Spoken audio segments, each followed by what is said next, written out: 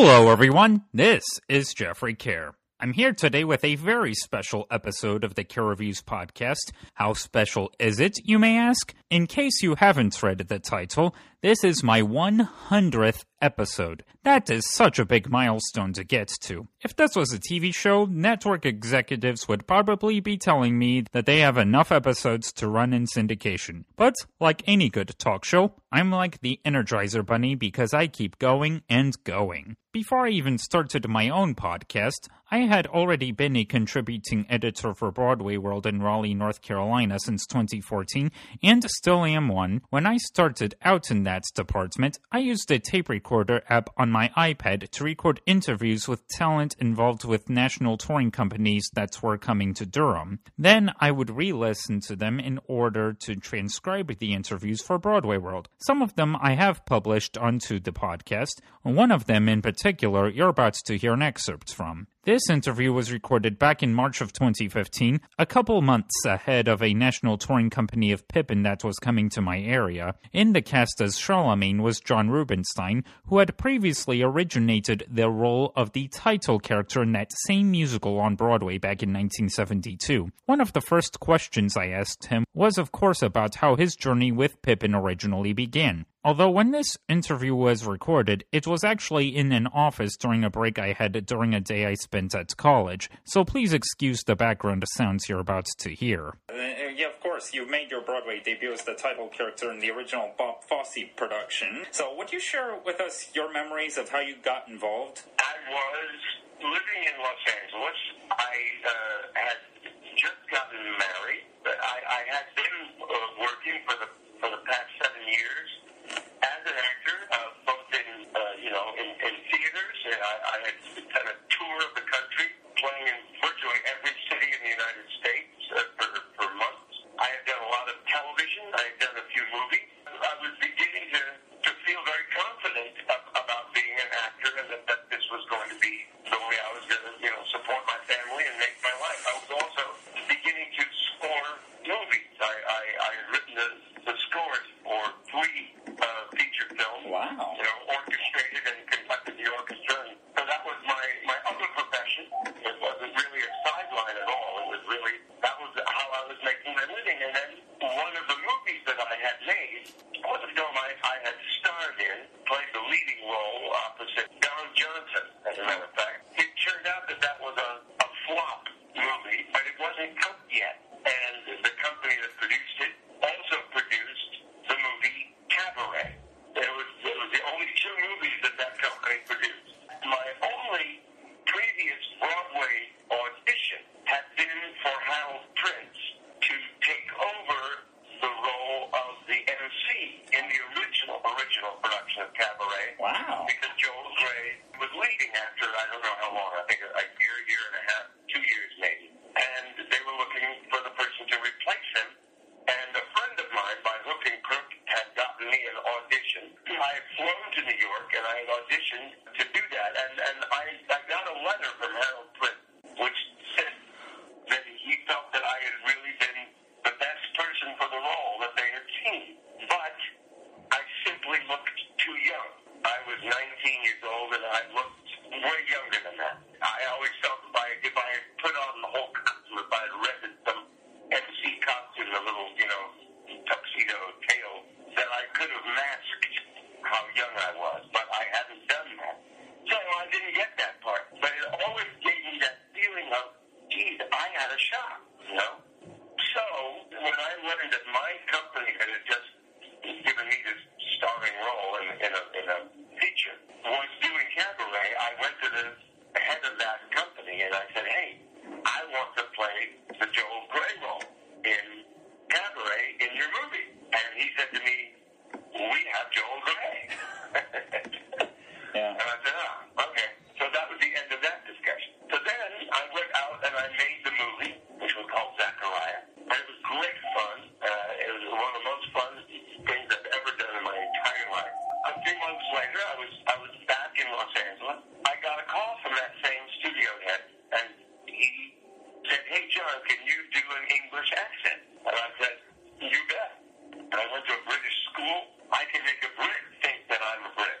So he said, oh, well, because to Cabaret, as you know, and Michael York is supposed to play the lead opposite Liza Minnelli, but he has scheduling conflicts with another movie he's making. Wow. So it looks like he might not be able to do it, but you could. So he arranged a meeting between me and Bob Fosse, who was directing Cabaret. And Fosse liked me a lot, and he had me read for him, and I did my British accent, so that was good. So he had me screen test. We went to the studio, and we did a screen test of 2 scenes from Cabaret. I did it with his, I think, girlfriend at the time, German girl. And that went very well. I had big, long hair, but I tied it up, and I did that screen test for him. And I think he was going to cast me in that part. But then Michael York fixed his schedule, and he did Bluey. So, end of story. Now it's 8 months later or so, and my phone rings. I'm still in L.A. My wife is, 8 months pregnant. I'm doing my TV show, and the phone rings, and it's Bob Fosse. Saying, hey, John, can you sing?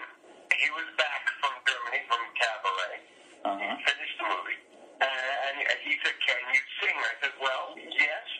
I'm not a singer. I don't have the kind of voice that anybody would ever want to listen, but I certainly can sing. I've done musicals, and I am a musician, and yeah, I can put over a song. I just, I don't have a singer's voice. And he said, well, if I came over, could you sing for me? And I said, sure. So he came over to my phone, and I played the piano and sang 2 songs for him by Laura Nyro. So she was a very popular singer-songwriter, pianist, and I adored her, and still do. And so I knew a lot of her songs. I used to sing them just for my own pleasure. So I sang into Laura Nyro. And he said, oh, that's pretty good. He brought the script of Pippin. We sat down on my couch, and we read the whole thing. He read all the parts. I read Pippin. My wife made him dinner. And he left. He knew her, and she had done Paolo Joey with him 7 years before she was a dancer. So she and I are going to bed. It's about 11 p.m. But our house in Beverly Glen, you went up some steps, but the first door you came to was our bedroom. So we're just turning out the light, and there's a knock on the bedroom door. I said, who the hell is here? And I got up, opened the door, there's Bob Fosse standing there with a cassette tape. He said, listen to this, learn the second song, and come to New York in 3 days. I listened to the tape. It was Stephen Schwartz playing the piano and singing all of the songs in Pippin. And the second one was Corner of the Sky, which is his main song. So I learned that. I came to New York 3 days later, and I auditioned for Stephen and Roger, her son, and Stuart Bosco, the producer, and Bob. I sang my Laura Nyro songs again. I played the piano for myself and sang them down in the orchestra. I sang them in the orchestra pit on the piano. And then I got up on the stage, and they accompanied played, and I sang Corner of the Sky for them. And then Bob ran down the aisle and said, the party's yours if you want it. Right away, right there in the theater. After that interview took place, I got into the habit of moving on from the tape recorder to using the camera on my iPad. For a while, I would turn on the speaker of my iPhone, press record on the camera, and have that capture my conversation to whoever it was I interviewed. Then I would edit the video in iMovie, replace the visuals with photos, and upload the interviews to YouTube. Several of them I also uploaded onto the podcast. One of them was with a young girl from Raleigh, North Carolina, who has an extensive list of credits at one of our local regional theaters. She has appeared in their productions of The Music Man, with Tom Wopat as Harold Hill, Annie Get Your Gun, The Sound of Music, Annie with Andrea McArdle as Miss Hannigan, Cinderella, Evita, Hairspray with a younger Ariana DeBose as Little Inez, Legally Blonde, Les Miserables, The Little Mermaid, and Next to Normal. In 2014, she became a recipient of the Durham Performing Arts Center's Triangle Rising Star Award, which led to her competing at the Jimmy Awards in New York City. It was during her performance there that she caught the attention of a casting director in the audience, who would later cast her in a workshop lab of this new musical that was at the time in the works. Through that experience, director Michael Greif went on to cast her in the ensemble of the If Then national tour. The young girl I'm talking about is English Bernhardt. When If Then was about to come to my area in the spring of 2016, the people at the Durham Performing Arts Center asked me if I'd be interested in interviewing her, which I happily agreed to do. What you're about to hear is one of the questions I got to ask English about. And now let's talk about your director, Michael Greif. He's pretty busy right now. He just opened Dear Evan Hansen at Second Stage in New York. He's getting ready to do War Paint in Chicago with Patti LuPone and Christina Ebersong. Now, what is he like to work with? He is so kind and loving, but is such a brilliant director. He pays such close attention to detail like no director I've ever worked with. And it shows in all of his pieces. If you look at Reagan, you look at Next to Normal, he's such successes, and it doesn't surprise me at all because he just, the way that he communicates things and the way that he can bring out what he's trying to from an actor, it's magical. And I was actually able to work with Michael in the early stages of Dear Evan Hansen. It's how we met. I did a reading, and then I did a lab, and then they went to DC, and I wasn't a part of that. And then now, obviously, they're at Second Stage. So that is how we met. He has this way of still making you feel safe in a workspace and confident in yourself, but is truly just one of a kind and has this vision and knows exactly what he wants. It's magical. And clearly, other people see it too and want to continue working with him. And like you said, he's so busy right now, as he should be always, because he truly is made for this business and has an eye for it. And I am one of his biggest fans and think that he is absolutely wonderful. And I'm just thankful I got the opportunity to work with him again on this. That's right. The musical she got to be in the workshops for was Dear Evan Hansen, a show that not only went on to move to Broadway, but it also ended up winning 6 Tony Awards, including Best Musical, and was most recently adapted into a feature film released by Universal Pictures. The show English was doing at the time, If Then, explored 2 different paths of where a woman's life could take her. This was something I actually mentioned to English at one point during my conversation with her. One theory I have is that I think if you hadn't taken the tour, you probably would have gotten to be in Dear Evan Hansen. You know, I'm not sure. I think Dear Evan Hansen, you may be right, and I, of course, thought about that, absolutely. And I think Dear Evan Hansen is just on the road to becoming something huge because it is just an incredible piece. It's really beautiful, and I cannot wait to see their latest production and what they've done because I know it only gets better every time. But yeah, I'm not sure what my future would be or will be with Dear Evan Hansen. I would love to be a part of it again and to work with Michael again and Attic and Paul doing the music and Alex Blackamore orchestrating and another incredible creative group and creative team. But you know, I just at the time had gotten this incredible opportunity and was like, this is the path that I'm supposed to take. So here, and I have loved it and I don't regret a minute of it. She hasn't gotten to be in Dear Evan Hansen yet, but she can at least now be seen in the national tour of Mean Girls as the standby for 3 different roles. Over the next few years, I started to get into the habit of listening to podcasts. The more I listened to them, the more curious I became to learn about how they're actually made. As soon as I did, I decided to try my hand at producing podcasts myself. The first interview I was able to conduct for this show was with a veteran theater actress named Joy Franz back in April of 2019. At the time, she was playing the Dowager Empress in the national tour of Anastasia. As that show was making its way to Durham, I got to ask Joy a lot about her career, which included a lot of her collaborations with the legendary musical theater songwriter Stephen Sondheim. And you were also a veteran interpreter of Stephen Sondheim's work. I believe it began when you appeared in the original production of Little Night Music. Actually, my first working with Stephen Sondheim and Michael Bennett was Company. Ah. I did it 2 weeks on Broadway and then went to London with it. So that was in 1972. we had New Year's Eve in London doing company. It was just marvelous. I was there all for almost 2 months. What a great show. Well, I just loved it. It was very progressive at that time when it first opened on Broadway. I don't think people understood what the message was. Well, yeah, I remember hearing that Steve's intention was to, avoid all the, escapisms that people wanted to go theater for. He wanted to bring their problems right to the audience. That's right. He's brilliant. And I am so honored and grateful that I've got to work with Stephen Sondheim on, I think, I have 6 shows now, because it was company, a little night music, the original Assassins, which was at Playwrights Horizon, then the original Into the Woods, and then I joined the revival of Into the Woods. Yes.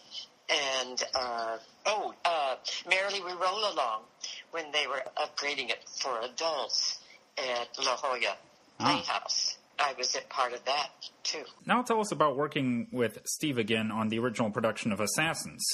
Oh, they misunderstood it. They thought, I don't know, it's my interpretation, that guns were being validated, but not. It was really anti-weapons. But it's, having the perspective of seeing what was going on in these people that wanted to assassinate, and so it's like what's going on today.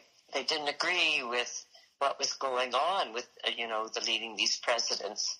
And they were a little, off center. So it was fascinating. Oh, my God, I just thought it was brilliant. We were supposed to go to Broadway. It was already planned to go to Broadway, but there was an assassination at the same time. Before we get to the next interview I'd like to highlight, let me tell you a long story regarding the person. In March of 2017, I might have just gotten home from the gym one day when my mother asked me if I was watching the news, which I wasn't. She told me how they had just interviewed this girl from Wake Forest who at the time was starring on Broadway in A Bronx Tale. My mother also asked if I knew where Wake Forest is, which she then said something like, "It's right near us."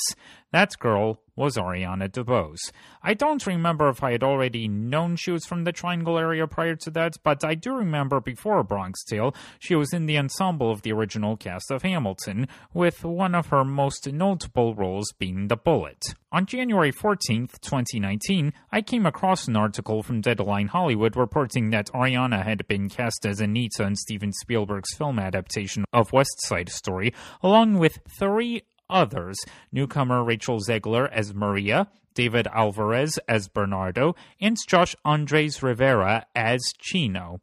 Now that movie is about to be released in theaters nationwide on December 10th, though almost 2 years ago, I was able to interview Ariana DeBose by phone. One of the first questions I got to ask her about was her humble beginnings. So going back to the beginning, how did you first get started in the theater?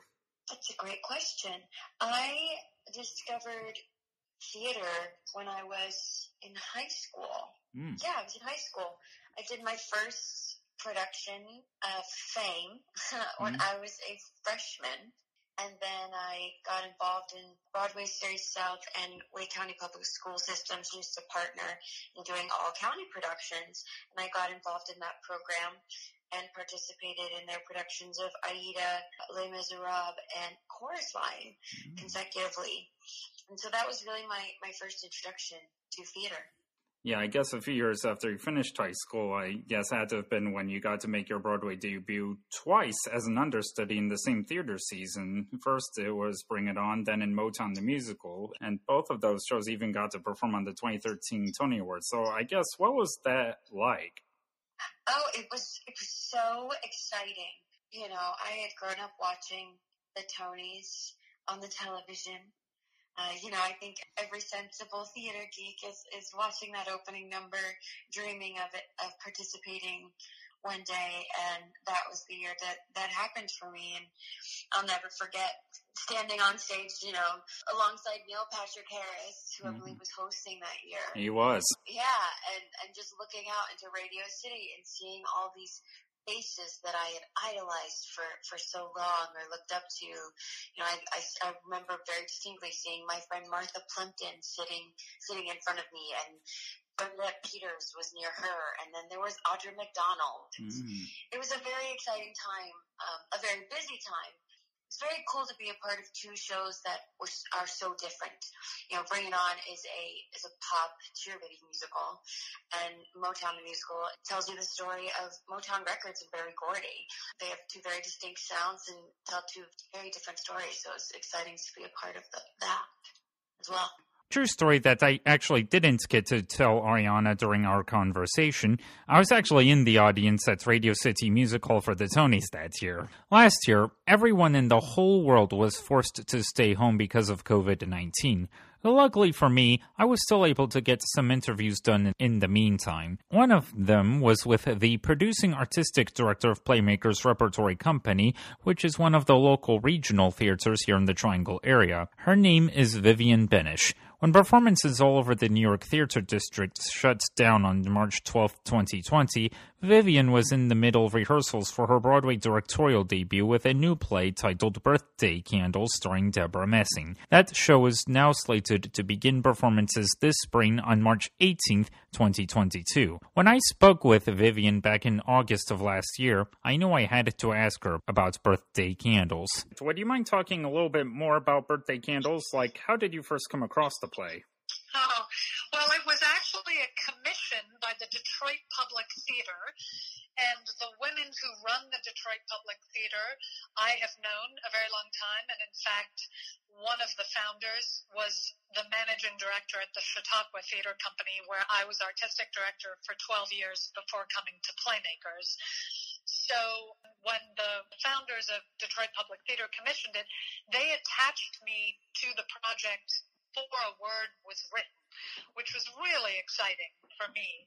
So I really got to watch and help develop the play from its very inception, and we did our first workshop of it at Chautauqua Theater Company in 2017, and then we premiered it at Detroit Public Theater in 2018, and then the year after that we brought it to the Goodman for their New Stages reading festival, and that's where Roundabout saw it and loved it, and then we organized a reading for it in New York and brought Deborah Messing into it, who was my graduate school classmate at NYU.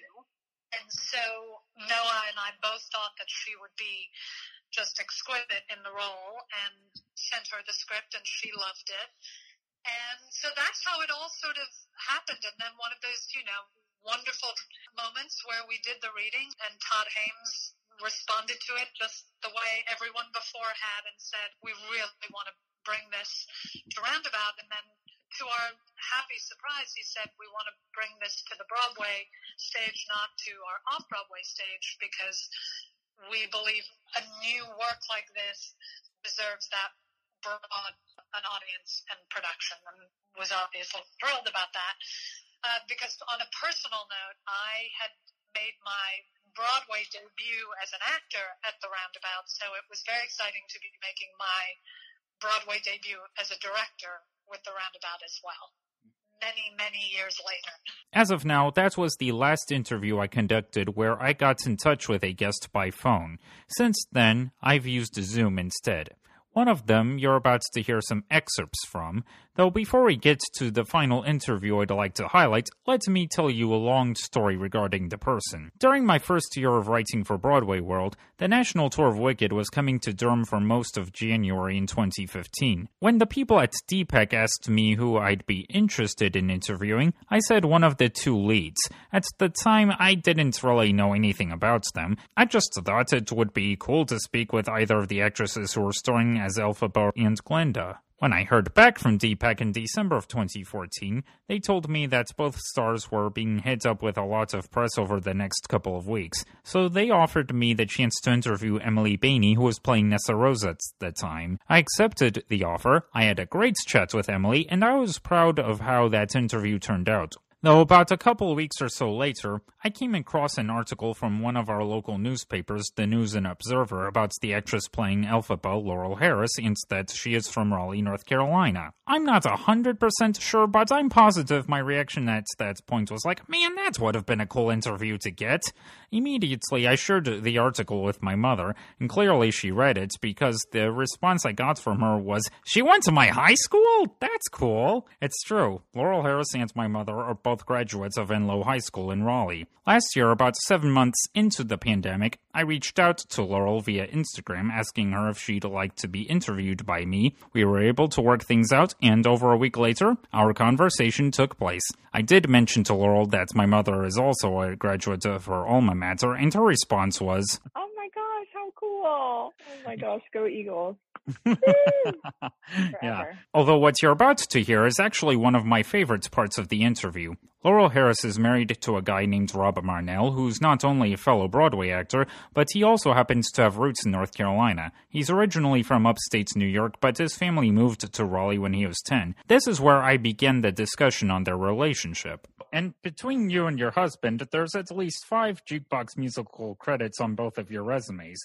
Not only was Rob most recently in the Tina Turner musical, but he's also a Jersey Boys alumni from having played Bob Gaudio in the Las Vegas production, as well as having a small part as Joe Long in the Clint Eastwood-directed film adaptation.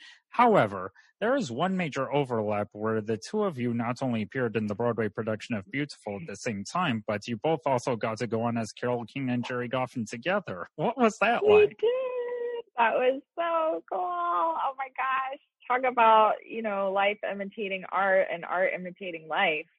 That was wild. Like, I can't even put into words, when we were on that stage together and singing together and playing a married couple on stage while married. And, it was so special. I mean, who would have ever thought we would have been given that opportunity? And actually, one of my favorite memories ever was on Rob's birthday. We got to play Carole and Jerry together, and we had like all of our family come, and I'm looking at him, I'm like, oh, it was a really cool time in our lives. Yeah, I mean, it's something that you can't really put into words. I felt like so much of the time that we were on stage together, I was just kind of like floating. It didn't really feel real. And it's like you're watching yourself from above, kind of like a dream, but it was real. And we have pictures. And when I see the pictures, I'm just like, I can't believe that happened. What?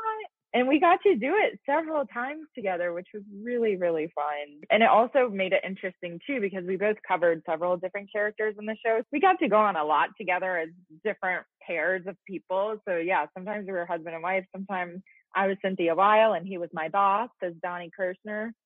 Sometimes I was Carole King and he was my boyfriend as Nick. It was fun. It was definitely a fun experience for both of us. I remember when the Facebook page for Beautiful posted about the first time you and Rob got to go on this Carole and Jerry together. I shared it with the people at Raleigh Little Theater, which was where the two of you first met.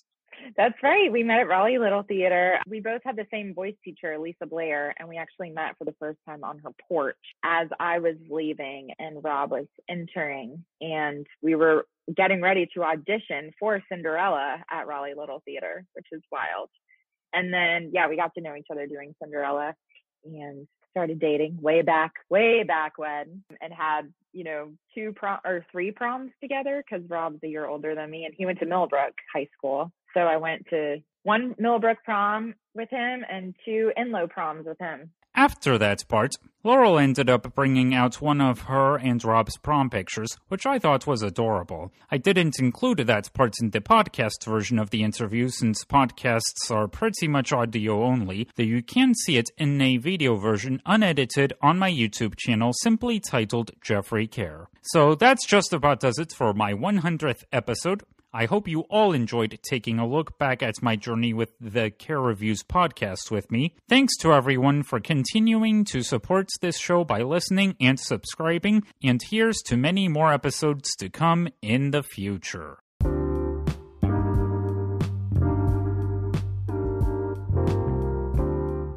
If you love this show, please leave us a review. Go to ratethispodcast.com/carereviewspodcast and follow the simple instructions. feel free to subscribe to wherever you get this podcast. If you'd like to find more content from me, please visit my website, which is www.kerreviews.net. You can also find it on Twitter @KerReviews and me @JeffreyKerr. Thanks for listening, and I will see you all later.